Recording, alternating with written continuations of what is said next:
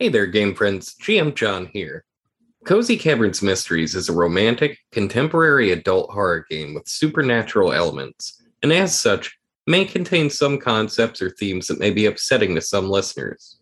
With that in mind, listener discretion is advised. As always, all content warnings for each episode will be listed in the episode's description. We're playing Cozy Caverns using the Beyond the Supernatural 2nd edition role-playing game, which is published by Palladium Books. You can find out about Beyond the Supernatural, as well as the rest of their megaverse of phenomenal role-playing games, at Palladium Books' website, www.palladiumbooks.com, or find copies wherever fine RPG products are sold. With that said, on with the show.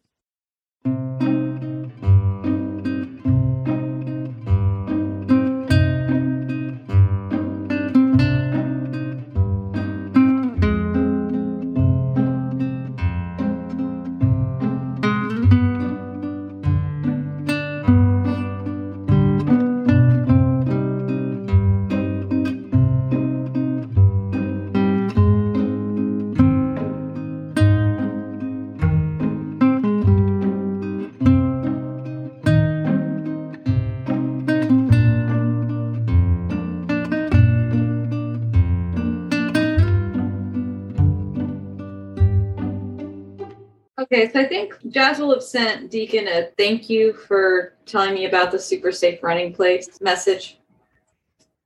And I'm assuming if it's the next morning, she's going to get up early and do her normal morning routine and then get in the rental car, drive to that place, and she's going to go for another run. Okay, well, Jazz, as you're getting up and doing your early morning routine, there's actually a knock on the door. So by that point, she'd be fully dressed and ready to kind of be hitting the road to go for her run. Is it the inside door or the outside door? It would be the interior door. Oh, she goes and opens the door. When you open the door, you can see that it's Officer Dana Morales standing at the doorway. Yeah, officer, how can I help you? Yeah, Miss DeMore, I was sent down here to ask you a couple of questions about the incident that had happened previously. Okay, why don't you come on in? Yeah, I'm sorry for coming in so early in the morning. It's just, we've got some state people involved as well at this point. It's turning into a big thing, so we want to get some questions answered as soon as possible.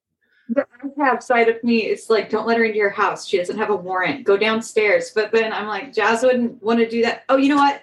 Instead of inviting her in the house, Jazz is going to ask her to join her in the kitchen downstairs. She has no problem agreeing to that. Yeah, because Danny's sleeping still. Yes, she is. Yeah. So they go down to the kitchen that's not open to the public and have a seat at the bar area. Okay, you do that. You can see Melina is in the process of making food with some of the other prep people that work with her, but you have the place otherwise all to yourselves.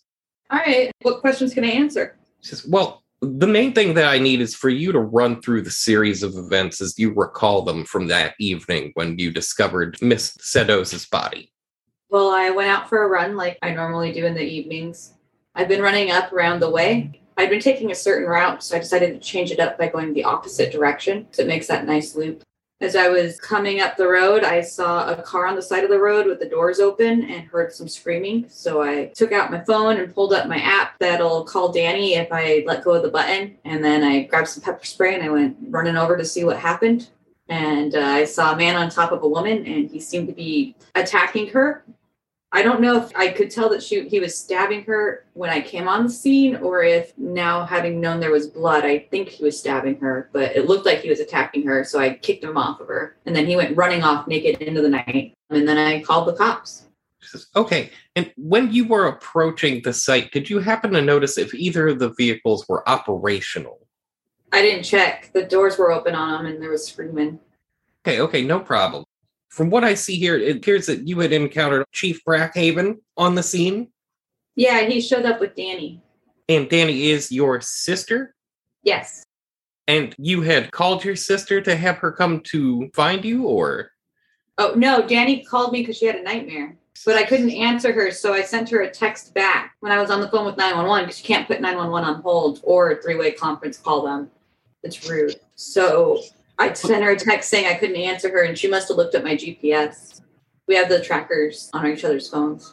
She seems to make an indication that makes a lot more sense. She's okay. So that would be why your sister ended up arriving on the scene. That actually makes a lot more sense contextually now. That was one of the questions that we had. Yeah, I always am willing to answer her when I'm on runs, so it's pretty unusual for me to say I can't. I don't think I've ever rejected a call from her before, actually. One more thing. Do you happen to have the shoes that you were wearing? Yeah. She says, okay, we need that just to compare against the photos at the scene. Obviously, nobody believes you're a suspect here. They've announced that something bad happened, and we're currently in the process of trying to find the person who did this. Yeah, makes sense. Let me go grab those for you. Jazz, give me a perception check, by the way. I got a 28.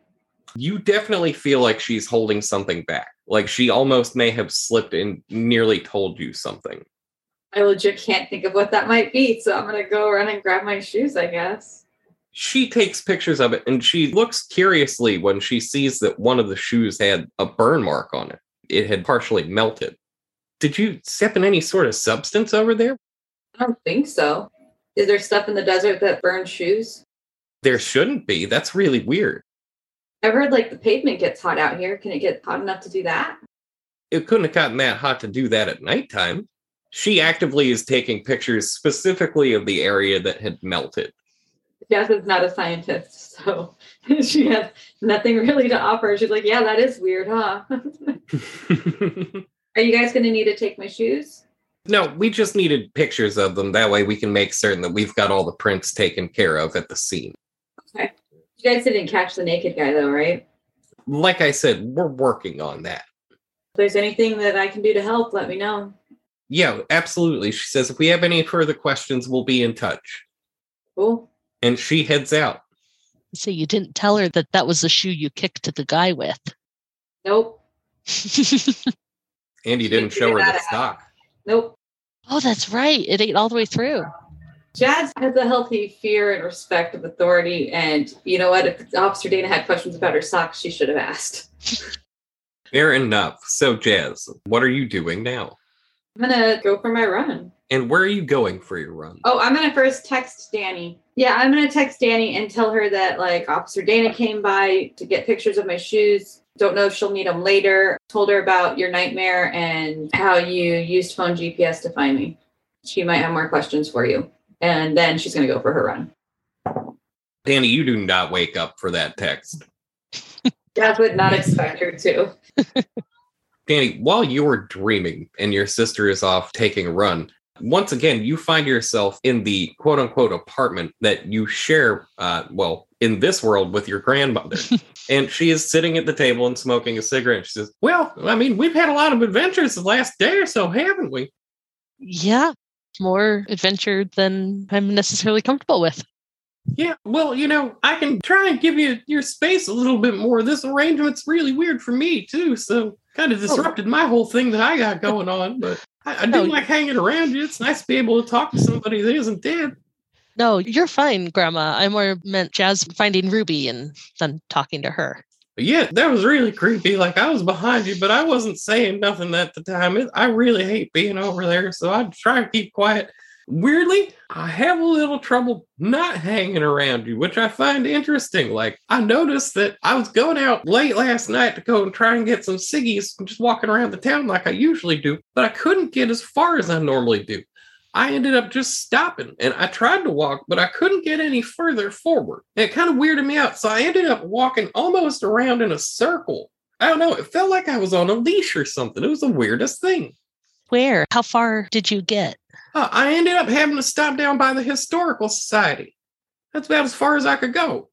That's really weird. How far could you go before I got here? I mean, if I wanted to, I could have just upped and left town. Of course, going out on the roads, in the afterlife, it's a kind of a scarier place than you would think it is. Just, being a live person. There's weird stuff out there.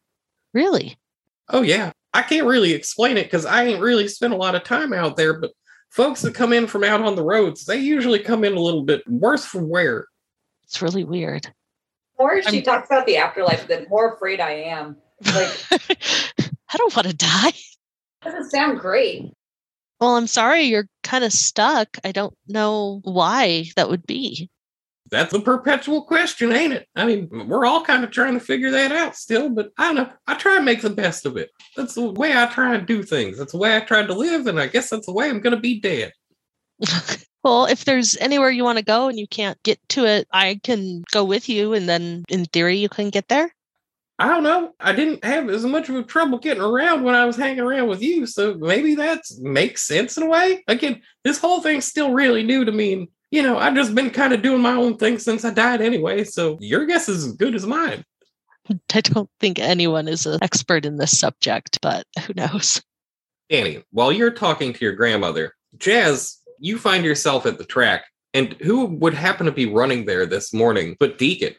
In fact, it looks like he started running there a little bit before you got there. He's very red in the face, and you're not sure if Deacon does a lot of cardio. He appears to be more upper body work, but he comes over as he sees you stretching. He goes, "Hey, how's it going?" Good. Do you normally run here? No, I mean, I usually just go to work and hop on one of the mills, but it's nice to get out every once in a while, get into some nature. Yeah, I like the difference between how the track feels beneath your feet versus a treadmill. Says, yeah, it's not like grass and doing cross country, but it's still pretty nice to feel the track, like you said. Give me a perception check. Do a 78. You definitely think he's vibing with you on loving to go running on tracks? Well, and I do, I have running as one of my skills. That's one of my things. It's why I do it twice a day, willingly, on my own, with no one making me. So yeah, I think Jazz is going to get kind of excited about that. Give me a second to pull on the vague knowledges I have from knowing people who've run before. I'm digging deep here. Stop looking at me. So she's going to be pretty excited about it, and she's going to be like, "Do you do cross-country running?" Because I find that having the variations in the ground and the incline is a really great way to get a little bit of a core workout in while you're running, and it helps with balance too. You don't meet a lot of people who are willing to transition across all three track types. He seems to be catching his breath at this point, and he says, "Normally, I prefer, again, doing it on a treadmill just because you can set the inclines to kind of up and down naturally on your different programs that you have on there. But I mean, I certainly am not opposed to getting out and going for a run every once in a while. I guess maybe I've been working too much on show muscle lately because I did a couple of laps around the track already, and I'm still catching it, you know?" Yeah, it'd be hard to get back into it. But as long as you keep trying, man, you're going to see some improvement. Do you want to catch your breath while I do a little warm-up run? Yeah, I'll come after you after a second or two. Give me a little tick, but you can go ahead and start without me. Yeah, no problem. And she's going to start her workout because she's not going to let that interfere. Give me another perception check, please. 83. Okay, so you just start on running. Yep. And then I guess after a lap or two, she's going to come back over and check on him. Yeah, after you start running for a little bit, he comes and catches back up with you. Again, you realize he's not as fast as you are. Yeah, I think she'll slow the pace down to something that's maybe a little bit more manageable for what she assumes his level would be. And she's a fitness instructor, so I'm guessing that that's something she's good at gauging. Yeah, you can definitely tell he seems to maybe do more lifting than he does cardio for sure, because you slow yourself just enough that you're making him work to keep up with you, but not that much. But I bet she also is kind of falling into that pattern of being like a person whose entire career and job is around motivating people to try harder and go faster. So yeah, I'm sure it's kind of turning into a little bit of a come on, one more lap, let's just push it. To that tree, we got this, come on man, you got this, and she's trying to keep him pepped up, which for her makes it a more fun workout, I imagine, because she likes that type of stuff. So she's enjoying herself. I don't know if he is. As somebody who doesn't enjoy running myself, I wouldn't be, but he goes the distance, but you notice that again he's a little more worn out than you are after the two of you finally finish. Yeah, I think Jazz is outwardly pretty happy with how everything went. She's pretty happy with him. She sees that he pushed himself, and that's pretty cool. And she always likes seeing that in an athlete. So, yeah, she's probably vibing pretty hard. As the two of you are chit-chatting a little bit, he finally says, "I'm really excited. I'm going to be able to get to see you again tomorrow night. So let me know if you want to run again before then." especially with everything that's going on in town and whatnot. Things are a little crazy right now. Not that you can't handle yourself or anything. They'd have to catch you first. She laughs because she probably hasn't told them that she's a martial arts instructor. And she'd be like, yeah, it'd be a bit surprising for them if they actually managed to. I actually go running twice a day, but I know that's a bit much for most people. But if you want to meet up tomorrow, I wouldn't mind. Yeah, that'd be fantastic. You want to meet up here? Yeah, sounds great. Same time? Perfect. Yeah, absolutely. Jazz is going to head on home to see her sister and take a shower. Okay. And Danny... She's mentally in the drive. She's like, okay, I have to tell Danny about this, but how do I do it to minimize the teasing? So she's running through scenarios, how she can play it off as a real cool situation, but she knows she's just going to blurt it all out when she gets home, so...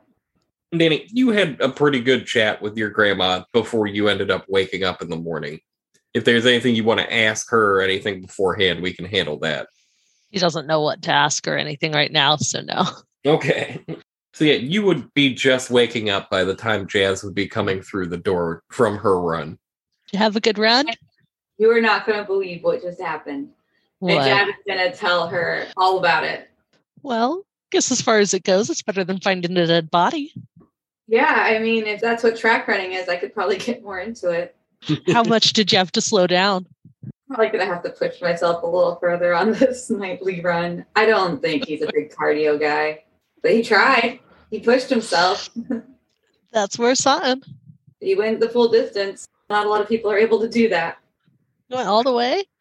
I mean, most of it. It's important that you end on a positive note. Otherwise, he's going to start dreading running. You can't have that. No. So I'm going to go hit the showers. Then I guess we'll go down to breakfast. Yep. You had coffee yet? No, but I probably would have. I think I set the timer on it, right? Yeah, I believe your character has stated that they do that before when they go out for runs. So yeah. Yeah, I usually set it up. Actually, you would have gotten up a little early. You keep getting up early is the problem. Normally I come in from my run, set up the coffee machine, go take my shower, and then when I come out, you're getting up. But you are waking up early. You didn't have another nightmare, right? No. Another dream with Grandma, but no nightmare or anything. She seems to be kind of tethered to me or something. I don't know. She said she couldn't walk as far as she normally does. I wonder if that's a good thing or a bad thing. I have no idea. I don't even know if it's... I wonder if Herb can go anywhere he wants or if he's tied to her. Tied to the wife? Yeah. Oh. Maybe it's an emotional tether or some sort of anchor because not everyone who's dead is here. So yeah, maybe we should ask him. Is the festival still going on today? No, it's a Monday. Okay, that's right. And we want to go and do the meeting this morning with Denise, the writer. What time is it now? It'd be around 8 something in the morning. Can you ask Grandma where Herb normally is around this time of day? Or if she could ask him if he can go anywhere? Yeah, I'll ask her to talk to him. I'll try and go find him right now. I mean, I think I can probably get to where he's at. That's close. He's usually hanging out in front of his old house. Do you mind asking him if he's able to leave town normally, or? No, I'll go ask him real quick. That's no problem. He's probably got some cigarettes waiting for me anyway, so I gotta go pick them up. That's true. All right, honey. Well, I'll be back in a little bit. You girls have fun. For a brief second, you see a flash of her walking through the door to your room. Of course, only you see that, Danny. Jazz sees nothing. She just sees my head kind of go, and there she goes. We'll get our coffee and then head down to the breakfast when that's available. Yeah, it's an omelet bar this morning. That's incredible. How's Melinda doing? She's pretty hit hard, right? She's holding up. She seems to be doing a lot better today. You do notice, even without a perception roll, though, almost everybody is talking about what happened at this point. Do we hear anything interesting or of note? Let me roll on my random table. Ooh, you hear someone saying a salacious story about how it's possible that the two people who were involved in some kind of affair or relationship that went sour, but they're speaking in a very hushed tone. I mean, that's a rumor that I would have made up. Not that I make up rumors, but two people, one dies, Out in the middle of nowhere. Yeah, they're close in age and both reasonably attractive. Yeah, they probably were into each other, right? That's a normal Dateline, like ID channel sort of solution. Like the spouse did it, and yeah, they were always lovers. But yeah, you definitely hear a lot more talk about the incident at this point. Okay, well, we'll eat our breakfast and then I guess just kill time until 10:30. Yeah. Maybe, do we have more books to read? No, you pretty much went through all the books that you had on hand that were of any relevance. Is there anyone at breakfast that is acting like they know more about the murder than other people? Not particularly, no. There's a fair amount of wild speculation going on from what you can hear. So largely just people running their mouths about things they don't know. So. The thing that people do. Normal small town gossip. I would be very curious if we'd have been here a week ago if there would have been rumors of Ian and Ruby being together. Is that like a new rumor or was that always a rumor? Is it just because of the link now or? Yeah. That would be interesting to know. Yeah. One other thing that you do over here is that apparently she had just bought that car. What kind of car was it? It was a little sporty car. That's what we're going to say because I never had established a model for it. Okay. Not a red Camaro, though. No, not a red Camaro. Okay. Is it a it was expensive looking car? Not super expensive, but a little zippy thing. So after a hearty omelet breakfast, what do the two of you do? Where does Denise live? How close is her place? I don't remember. The address that you got for it, it's actually outside of town, a decent little way outside of town, near the split of the 89A, and she lives off of an unpaved dirt road. So we probably still have at least an hour and a half to kill before we should go head that way. What do you say to seeing if we can go talk to Ruby again? Okay. We may not be able to do the whole car stalling out thing. So can Grandma keep an eye for cops and let us know if they're coming? If she comes with. Grandma, Has Grandma come back with news about Herb yet? Oh, yeah. I just made it back, actually. Let's go to the cars. So Danny was going to say so people don't see me talking to a ghost, but decided it wasn't a good idea to say that either. Back your ear, remember? Give me a little Bluetooth. Yeah. Oh, yeah. Did my Bluetooth come in for her? It did. It arrived overnight. Oh, I give you your Bluetooth. Sweet. Why do I have this? So you can call Grandma. Without looking like a crazy person. Yep. Very nice. Got two grandmas. Perfect. I go ahead and pop it in my ear. Hey, Grandma, did you talk to Herb? Yeah, I did. He doesn't have any problem. He said he can go wherever he wants to. Weird. He can't talk to his wife, but I can talk to you. That's some thinking I did when I was out. Huh. Like, maybe we got something going on that's a little different than them? Are you relaying that to me? Yes, that is Danny's habit. Does that mean if we fix whatever's wrong with Ruby, Ruby will also be tied to you? Could you talk to her? I don't know. Grandma said all those people just kind of stay out there all the time anyway, like they're already kind of tied down. I wonder if we break that tie, if her new tie will be with you, or if it's because you're related. Well, we're family with Grandma. Yeah, I don't know. Maybe let's. Grandma wanted to talk to you and you wanted to talk to her. Maybe that's enough of a bond. Maybe it's not even about me somehow. She said she used to be able to go anywhere. So it's got to be something that's changed. And aside from Ruby, we're kind of the only change that's come to town.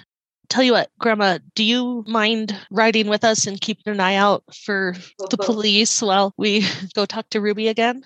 No, I'll keep an eye out for the popo for you. Jazz, Grandma said popo. I know, Grandma's so much cooler than I expected. She really is. I kind of feel bad. I mean, she's cool to us, but she wasn't cool with Monkey. So Yeah, I know. The whole thing where people are like, you're always better to your grandchildren than you are to your children. Yeah, people are different. They change. Maybe we're getting to see the best version of Grandma. Maybe that's the real gift. And Jazz is gonna hop in the driver's seat and start taking them down towards the KFC, Pizza Hut, Taco Bell. When you get down there, you notice something has changed a little bit. What? When you start pulling up, you can see that the people that don't have eyes that are in the middle of the Red Rock, are all pointing to a location off towards the northeast. That's not the direction that the lady we're meeting with is at, is it?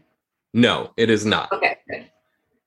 Is that the direction? Because we read in the book about different ley lines, but also like, I don't know if this was in the book or somewhere else, but the mining bus accident and where the Camaro drove off the road, is it in the direction of any of those things? The direction they're pointing, it makes it look almost as if they're pointing down the length of the Red Rock heading north, but it's more easterly facing. Like if you were to go in that direction, you would eventually go off of the Red Rock. Are there any roads up that way? Just like dirt and rocks and eventually mountainy stuff. So I kind of take a picture of the direction they're pointing so that I can find it later. And I obviously tell Jazz about everything, but I don't think we have time to go explore that. So let's try to find Ruby. I'm going to try talking to any of these people. As you go over and start talking to the people, some of them are speaking in a language you can't understand. Most of the ones that are speaking in a language you can't understand are the Native American ones. I'm sorry, I don't speak your language. About the English-speaking ones. English, anyone?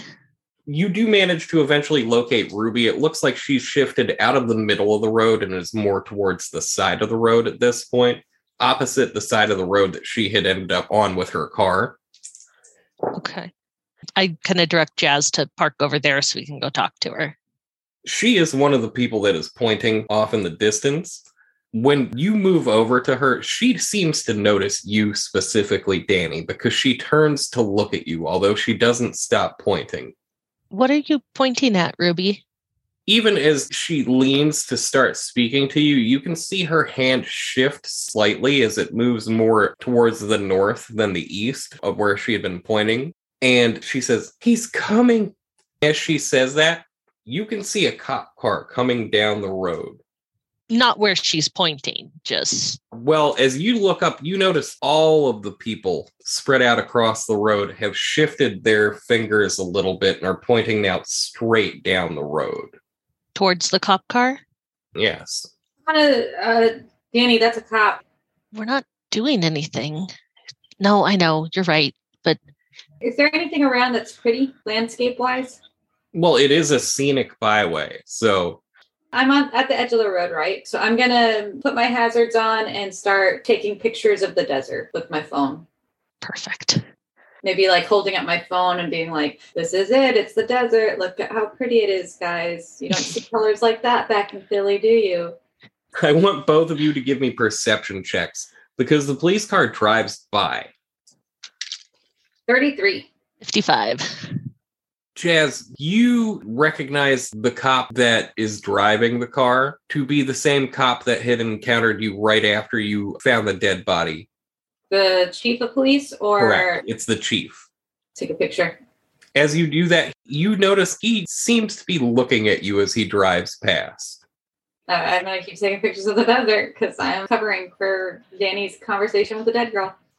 Danny, at this point, you can see that the people that are standing all across the road have shifted their hands to be pointing now off more towards the northwest. So not in the direction that the police officer just went. Okay. Was that him? Is that who they're pointing at? I ask Ruby that. That's not the man. He's somewhere else. Do you know what he looks like? Is it Ian, the veterinarian in town? I don't know. I don't have a dog. Okay. Sorry, you said he's coming. Who? The man from outside. He just came down, and then he went out that way. How do you know? Can you feel him? Can you see him? He keeps us here. We know when he's coming around. Was she in the police car, or he?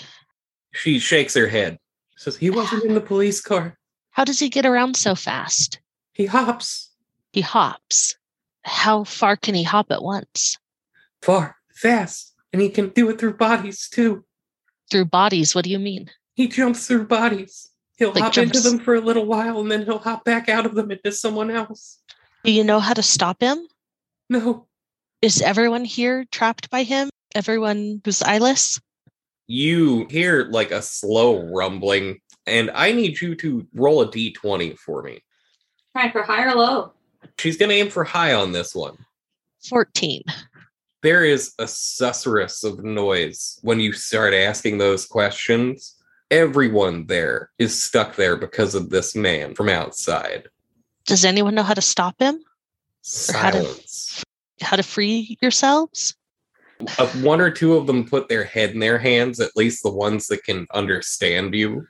Do any of you who speak English also speak, are they Hopi or Navajo or? Some of them are Navajo. Do any of you also speak the same language as the natives? A couple of the native people who have more modern looking clothing come over. They're all teenage boys, so you can figure out where they came from. And one of them says, they're all here because of the same thing too. Do they know anything else? Any local lore or stories or? Only thing that we can tell you is that he's been here for a very long time. How long? Before I was born. I know that some of the people, and he points to the people that are Native American in more traditional garb, some of them are my ancestors. And was he here before them? No. What is the year? It is still 1934? Oh, sweetie. No, it's 2021. He looks shocked and kind of staggers back and finally manages to regain his composure after a little bit. He says, it has been over 100 years. Do you know where he's from? They are no longer here. They have since disappeared. But one of the eldest of my people said something about a white devil being killed. Mikam. Danny's trying to remember what she read or what she learned yesterday. Mikam was lynched after being found in the act of murdering. He killed 5 white people and was convicted of that, but probably killed a lot more natives. He was killed between early January and late March, used whatever was on hand, and was an ambush killer. He was a transient worker at the time. That's right.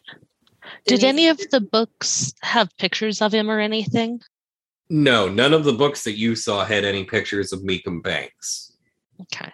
I asked him if the name Meekum Banks means anything to any of them. He shakes his head a bit sorrowfully. He says, I have seen him a few times, but it is difficult to describe. He is tall, far too tall, and so thin. Super thin and tall. Yes, if you had grabbed a man by the head and feet and then pulled as hard as you possibly could until he was maybe 10, 11 feet tall, that is what you would have. 10 or 11 feet tall? Correct. Wow. Anyone ever heard him? He shrugs. He's not entirely certain. I can try and confer with some of them, but a few of them have suffered enough that they have difficulty speaking. Please, if you can, I want to help you if I can. You can hear your grandmother say, baby, I think you guys need to get going. I can see that little porky over there rolling around. It looks like he's turning around, coming back this way. Oh, okay. We'll be back sometime. Are you guys ever able to leave this area? He gives you one more sorrowful nod. Okay. We'll be back, okay? I promise. I'll come back. Okay, I'm going to pull away. Okay. Since you pull away and start driving down the Red Rock, he follows you for a little bit, and then he turns off into what looks like a little turnaround that's specifically for people to turn around or stop and do a little scenic look, and he turns around and heads back towards the town. So I relay everything that I didn't already relay to Jazz to her. I don't know how to fight a ghost. Well, the ghosts don't know how to fight a ghost. Did I mention he's 10 or 11 feet tall and like Gumby stretched? So he's got height and reach on us. Yeah. And he can jump into bodies. Awesome. How do we know if he's in a body? Do you think we'd know? I didn't think to ask. Grandma, do you have any thoughts? I mean, that's all kind of beyond me. I mean, I imagine there'd be something you would see that might look a little weird if there's somebody in somebody else's body, but honey, I ain't an exorcist or nothing. I'm just a dead woman. Did Grandma see anything when they were pointing? Did she see or sense anything? You can hear her make kind of a disgusted sound, and she says, all I saw was something at the periphery of my vision slinking around out there. Again, y'all don't really see the fog like we do, because it's a little bit harder to see out and about in the world than it is for you folk. But yeah, there was something slinking around out there, and I'm sure whatever it is the reason them people are so sad all the time. It's part of what I don't mess with regularly. Can she let us know if it's slinking around us? If I see it, yeah, I'll probably scream. Good. I won't hear it, but hopefully Danny's around. Yeah, I assume you're translating this for her, so. Yes. Yeah, I just can picture like Jazz sitting on the couch reading and that monster thing slinking towards her and Grandma's just screaming in a panic in the room and she has no idea. Oh, gosh.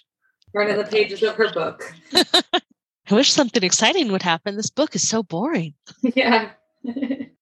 All right, so what time is it now? With all the poking around that you've done and everything, let's say 10 o'clock. Cool, we need to head out to Denise's then. Okay, and we need to make sure to ask her about Hassan's murder apartment. You head down to where she lives. The trip is maybe 20 minutes going outside of town and everything.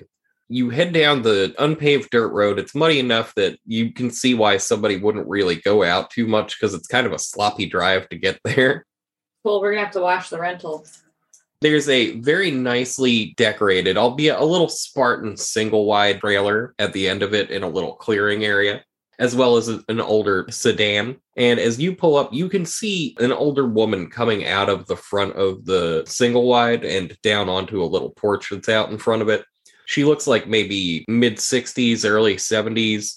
She has brown hair with more than a few streaks of gray in it. She's wearing a pink sweater with white rims around the collar and everything, and a pair of light blue jeans. And she comes kind of hobbling over towards your car as you're getting out of it. And she says, "Well, hello there. Are you Miss Frisbee? Oh, one and the same. It's good to meet you, girls. It's nice to see somebody coming over here this time of year." Yeah, we appreciate you taking the time to talk to us. I'm Danny. This is my sister, Jazz. Yeah, and she comes over and gives both of your hands a very soft handshake. Very careful to get the soft handshake back.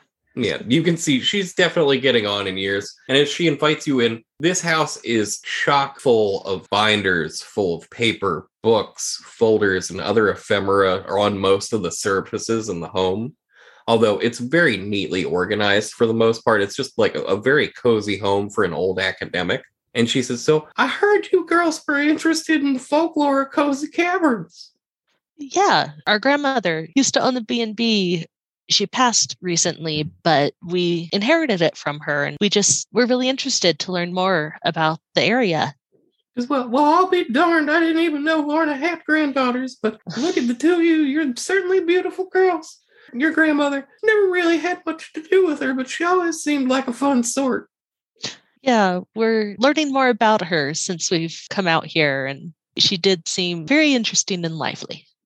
I can tell you what, one thing that you don't have to worry about is any spookums over at that hotel of hers. That place is clean as a whistle as far as folklore. Nothing really important's happened over there. Well, that's good to know. I did hear something about an apartment in town. Yeah, her good friend Hassan said something about a murder apartment. Oh, you're talking about the Palomino Place murder? She says, "Come on in and sit down. Would you gals like some cocoa or some coffee?" You don't have to put yourself out for that, but I would love to hear the story. It's not so much a story as much as just a poor thing that happened. There was a man that got brutally murdered there. Why? I really couldn't say, honestly. It's one of those things. Why does crime happen? So what happened? Why is it called a murder apartment? If somebody gets murdered in an apartment, it seems like a pretty reasonable thing to do is call it a murder apartment. So I've got a clipping, actually. Let me see where I've got that. Oh, what year was that? God, 90, 97, 98? And she starts thumbing through a pile of different folders and finally seems to find the right one because she starts thumbing through clippings and then snatches one out. Well, doesn't snatch it so much as carefully unclips it and then hands it over to you. It is a news clipping from February 5th, 1998, and it regards the discovery of a deceased male, Jerome Hembach, in his apartment at 27 Palomino Place Apartments by a neighbor named Jacob Brackhaven, age 22. Brackhaven, isn't that the name of the police chief? It is. Does it say anything about why? Well, the article doesn't go into a lot of detail. Foul play was believed to be involved because the victim died from massive trauma. They never apprehended a culprit, but the man's former girlfriend was actually believed to have been the one that performed the killing. Who is this former girlfriend? Former girlfriend was an exotic dancer. Her performing name was Ariel Moon. Her real name was Danielle Frakes. She had formerly been an exotic dancer and server at Pete's Place in Payson, Arizona. Is that the place with the big cow? That is the place with the big cow. What a tragedy. Your boyfriend sent us to find out about the most boring thing in the world. Well, hold on. Miss Frisbee, do you know if Jacob Brackhaven, is that the chief of police? She gives you an enthusiastic nod and she says, "Oh yeah, one and the same. I believe that what happened to that poor boy was actually what motivated him to get into police work." Yeah. What other interesting folklore or stories could you share with us? She says, "Oh, well, I mean, there's a whole lot of stories in this area about different things. I mean, there's a couple stories from the 1800s, even a couple earlier ones from one or two Hopi sources about some strange predatory animal attacks." We hear about those. Oh, well, I mean, modern times, most people just attribute it to coyotes. But yeah, I mean, there were a couple of times in the 1800s where people got attacked by wild animals, and they had indicated that they were strange because of how many of them there were. Usually it was a lot of coyotes, and I mean, we're talking big packs, maybe 30, 40 coyotes. Is that common? Not anymore, no, especially since we've had periodic bounties on them. So a lot of times people will go out there and plug a whole bunch of them if they want to get money for Christmas or something. What made the Hopi stories different? Occasionally, they were talking about animals that could, end up walking on two legs like a man. Really? Yeah, of course, I think that's a long time ago stuff. That's not any kind of stuff that actually happens anymore. No, but that's very interesting. Yeah. One of the nicest things about this area is there's so many different tribes in the region that they kind of had different myths that would transfer and miscegenate between one another. Did any of the other local tribes have similar stories? Oh, yes. Most of them have different stories about beings who can take the form of an animal. I heard there was a curse in the area. I would be inclined to say that it's quite possible that something's gone wrong here because terrible things have happened in the area, especially that monster Meacham Banks. Can you tell us more about him? Well, I can do you one better. I actually happen to have a couple of diary entries from one of the men who was with the posse at the incident. That's incredible. Yeah, do you mind sharing those? Oh, is that a problem whatsoever? I have to get them out, and I have to be real delicate with them, of course, because they're much older. Oh, yes, of course. You see her start. She says, "Well, I will have you put on some gloves." We glove up. Yeah, she has a box of nitrile gloves. They're a little tight on you, Jazz. You've got powerful fingers. She brings out a fairly battered, it doesn't even look like a full book. It looks like maybe half of a book. And she very carefully starts shifting the pages over until she gets to a couple of entries that are under March 17th, 1889. "By all that's holy under our Lord God's gaze, tonight we've seen the face of the devil-made flesh. Best as I can tell, based on the scant evidence gathered, the monster Banks has savaged far more than the papers report. At least 2 separate piles of injured bodies were found in a horrid state over the last 2 weeks, and the savagery inflicted upon them fits with what was discovered when the poor Beaudrys and Miss Griffiths were found. Propriety forbids me from discussing the details in depth here. Suffice to say, in every case, some of the deceased were found in almost serenely positioned. Neat knife marks the only indication of any real wounds besides all the blood, while others looked as if they'd been battered or beaten with a rock. It seemed the work of 2 or more men, given the ferocity with which they slew their victims. But if it were the case, we could only hope whatever fiend that accompanied Banks saw their death in the wilds like the animal they were. The day of the 12th seemed like any other, with chill air and pensive menfolk on horseback scouring the area. But the sound of gunfire drew everyone's attention sometime before noon. As many able-bodied folk as possible headed towards the sounds, and we caught sight of Erasmus Snow emptying his rifle into that beast Banks, who was holding poor Clint Frakes round the neck and shaking him like a coyote does a rabbit. Given how the lad's arms were flailing, it was clear we'd already been too late, and the wild bastard closed the distance betwixt himself and Snow before anyone even else got to shooting. We didn't realize until later, but he had himself a surgeon's knife, and he opened up Snow's throat before we'd even knew what had happened to him.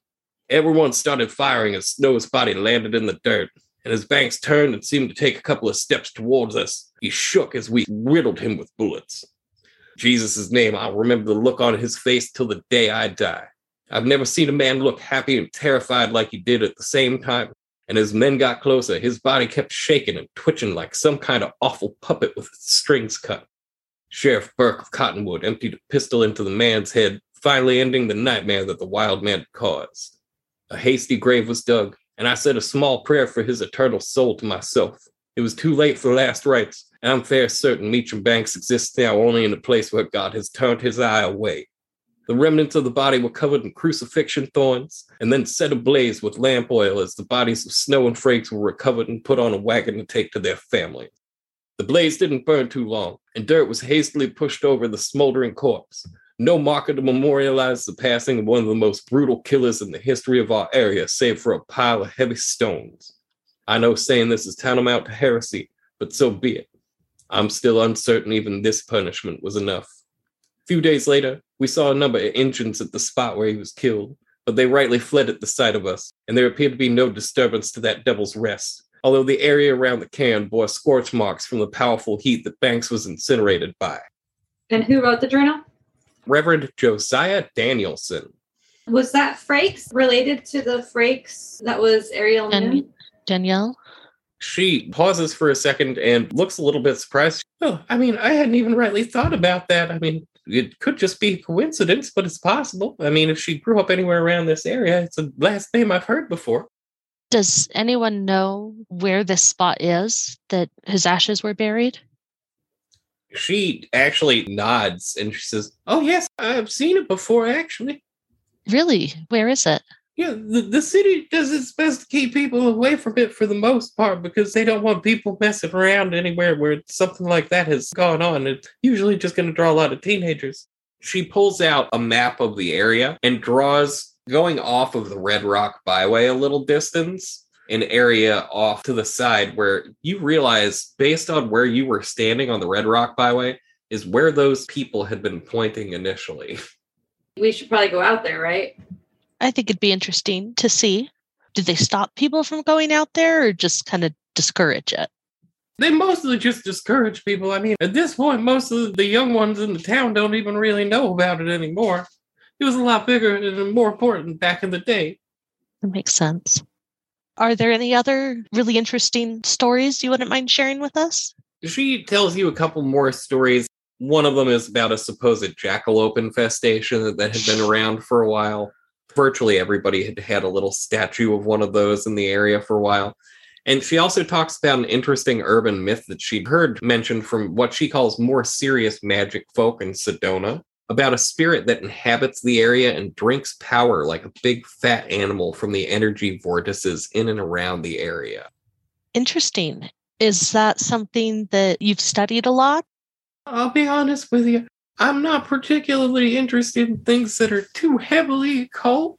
I'm a good Christian woman myself, so I don't try to delve into the technicalities of too many of those things. But I do know some people, again, in Sedona who are more into that kind of thing. Is there anyone that we could maybe reach out to?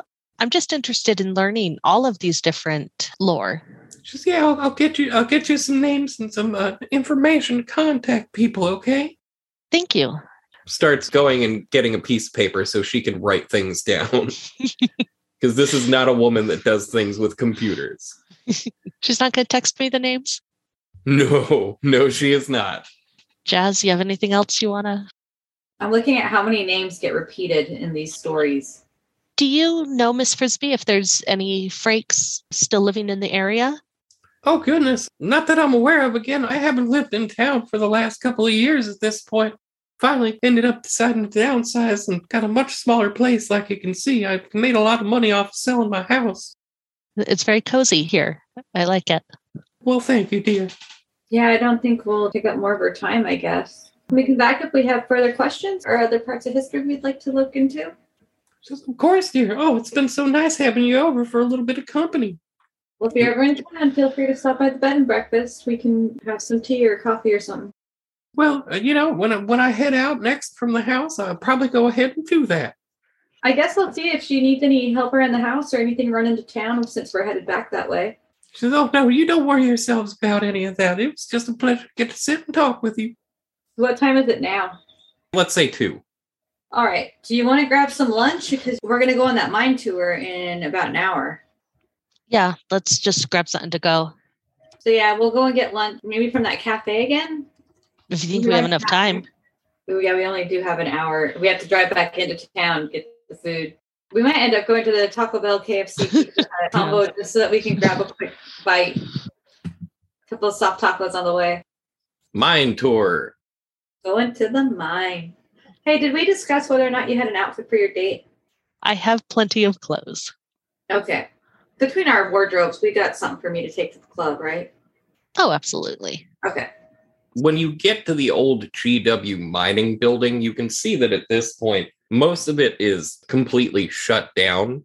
When you get outside, you can see another car there. There's a green Volvo waiting outside of there, and an older looking man who is wearing what looks like a hard hat and appears to have a couple more sitting on top of the Volvo is waiting outside, smoking a cigar. We'll wave cheerfully and head over to him. Yeah, he heads over towards you. He's a slightly paunchier man. He actually is wearing a shirt that's got GW mining on it. Well, hello there. You were the ladies that contacted us about setting up a mining tour, correct? Absolutely. Yeah. Pleasure to meet you. Name's Tom Milholland. Nice to meet you. I'm Jazz, and this is my sister Danny. We were real excited to see this tour. Well, I hate to muss both of your hair up, but I'm going to have to ask you to wear these. And he hands a hard hat over to each of you. Jazz is going to put her helmet on. Safety first. You know, unfortunately, it's not super tourist time right now, but we always try and take people whenever they request a tour. And if it's just the two of you, well, then if you got a lot of questions, I can answer them all for you while we're down there. Great. Yeah, had a thought in this head, but hopefully some questions will come sprinting through. Just to kind of summarize things for you, because narrating an entire mine tour is pretty boring. He walks you through the history of how they had done the mining here, all the different types of drills they used, and how people had gone in with picks and things like that and done the mining in the area. There is a brief mention of the crash regarding the company truck and the resultant lawsuits. Based on what the company says, they tried to settle as amicably as possible with the tribes and family members of the youth that were killed. Jazz is going to be also paying attention to any plaques on the way, because that one lady spoke so ardently about them. Yeah, and you do see there, as you're going through the mining tour, there have been a number of what look like maybe copper plaques installed throughout the area that will describe the different locations and some of the equipment that's in there. Like you've got one that lists a bunch of different types of boring equipment. I bet it does. About halfway through the tour, while you're in some of the formerly active mining tunnels, the ones that are still in good enough condition that you can go through, Danny, you hear a faint crying in the distance down a tunnel that has been roped off. Do you guys hear that? Oh, what's that? And he turns around. Very clearly, Tom cannot hear this. Jazz, you cannot hear it either. I don't hear anything, Danny. What's down this tunnel here? I believe it had a partial collapse down that way, so you wouldn't get more than a few 100 feet down there before you'd end up hitting just a solid wall of rock. Do you mind? Could we just go that way a little bit? What is your mental affinity? MA 17. 17. Okay. Let me roll something real quick. Oh, wow, you are lucky. He stops for a long time, and he gives you a very stern look. And finally, he relaxes his jaw a little bit and says, all right, well, look, we got to be real careful going back down here. I don't want anybody getting hurt, but since you asked so nice, and since it's just the three of us, it's not like anybody's around to tattletale on us. So let's just slip underneath here real quickly, and we can go take a look. Thank you. Thank you. We are very respectfully following him. As you go following through, you can see, just like he said, it appears that this tunnel dead ends a couple 100 feet down. The little lights that you have on your helmets kind of help illuminate it. But as you're going down this spur tunnel, Danny, I want you to roll me another D20, please. 1. Okay. Danny, you are at the forefront of this group, right behind Tom, who is leading you down the tunnel, right next to your sister. When you see what you can only term as the remains of a woman standing in the tunnel. And when I say that, I mean that she looks like a woman. You would assume that at one point she was pretty, standing stock still at the end of the tunnel with her head in her hands, but there are big gaping bites taken out of her form. And you can see the flesh and bone and muscle tissue beneath, where it appears she's just been crunched through. You hear in the back of your head, your grandma goes, "Oh, Jesus Christ, I think I'm going to be sick. Can ghosts even puke?" Your mind goes white. That's the last thing that you hear. And Jazz, you notice your sister immediately goes, the palest you've ever seen her, and turns. I want you to give me an attack roll. Would that be a strike? Yeah, you can call it a strike. You're effectively going to try and grab her before she could run out of there. Ooh, I only got an 11. Jazz, you're stunned for a moment as the most unearthly wail you've ever heard comes out of your sister's throat, and she turns and runs headlong out of this little spur. And now I need to roll one very important roll. Oh, God. And then she runs directly into the stone wall outside of the spur. Danny, you take 14 points of SDC damage as you collide head first with the wall and then running down the tunnels. Jazz goes running after her. She's like, "Tom, I don't know what's going on." Tom is yelling from behind the two of you as you both tear off down the tunnels. Fortunately, Jazz, you're so much faster than Danny, even when she's in a blind panic, that you manage to grab her.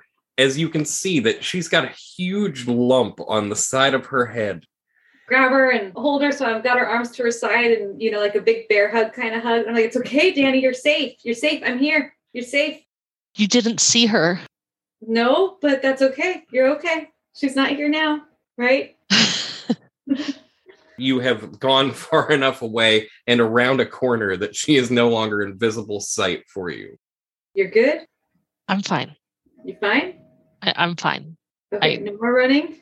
No, I'm fine. I'm sorry. Is your head okay? Can I roll like a first aid or something? You do have first aid. I'm worried she's got a concussion. You ran into a rock, Danny. I know. I didn't mean to. 39. By the looks of it, you don't think she has a concussion, but she's definitely got a big old bump on her noggin in a very conspicuous area. Your date tonight. Oh, it'll be fun. Makeup? We brought makeup? You believe she may end up getting a bit of a black eye from it, too. I mean, I'm a boxer.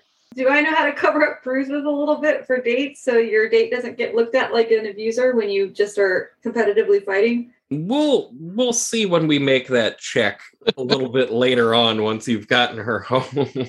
Okay, so I'm going to try and find... I don't think we should keep going on this tour. Let's stop for now.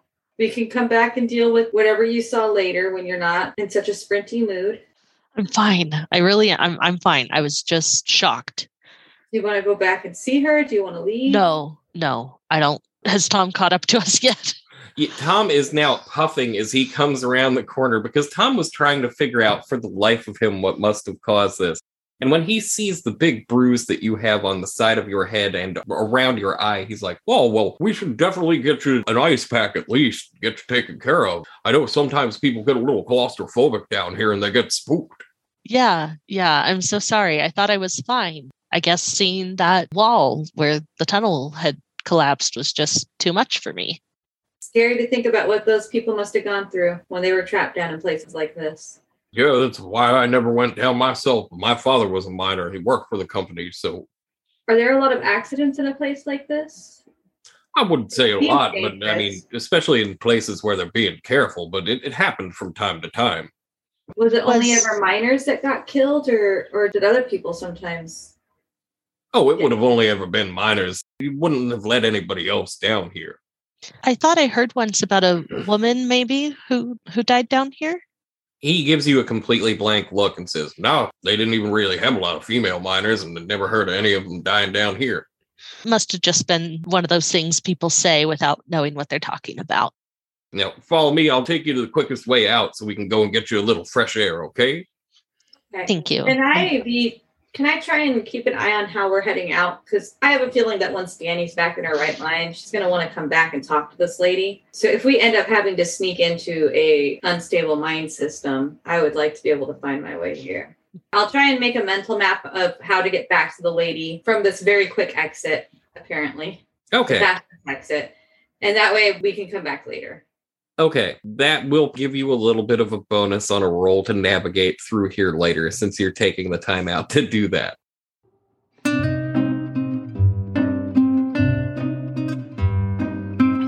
Cozy Caverns Mysteries is a Real Play Games podcast production. Palladium Books and Megaverse are copyright and registered trademarks owned by Palladium Books. Beyond the Supernatural, BTS2, Laszlo Society, and Box Nightmares are trademarks of Kevin Simbaida and Palladium Books Incorporated, used with permission. Our theme song, Ode to Jay, is performed by Toon Dogs and used under a commercial license, which includes sync licensing. If you'd like to contact the podcast, feel free to reach out to us at RealPlayPod on Twitter or via email at realplaygamespodcast@gmail.com. If you'd like to help support the show, please check us out at www.patreon.com/RealPlayGamesPod. We'll reward your support with early episode releases, exclusive content, and much more. Thanks for listening. We hope you have a great one.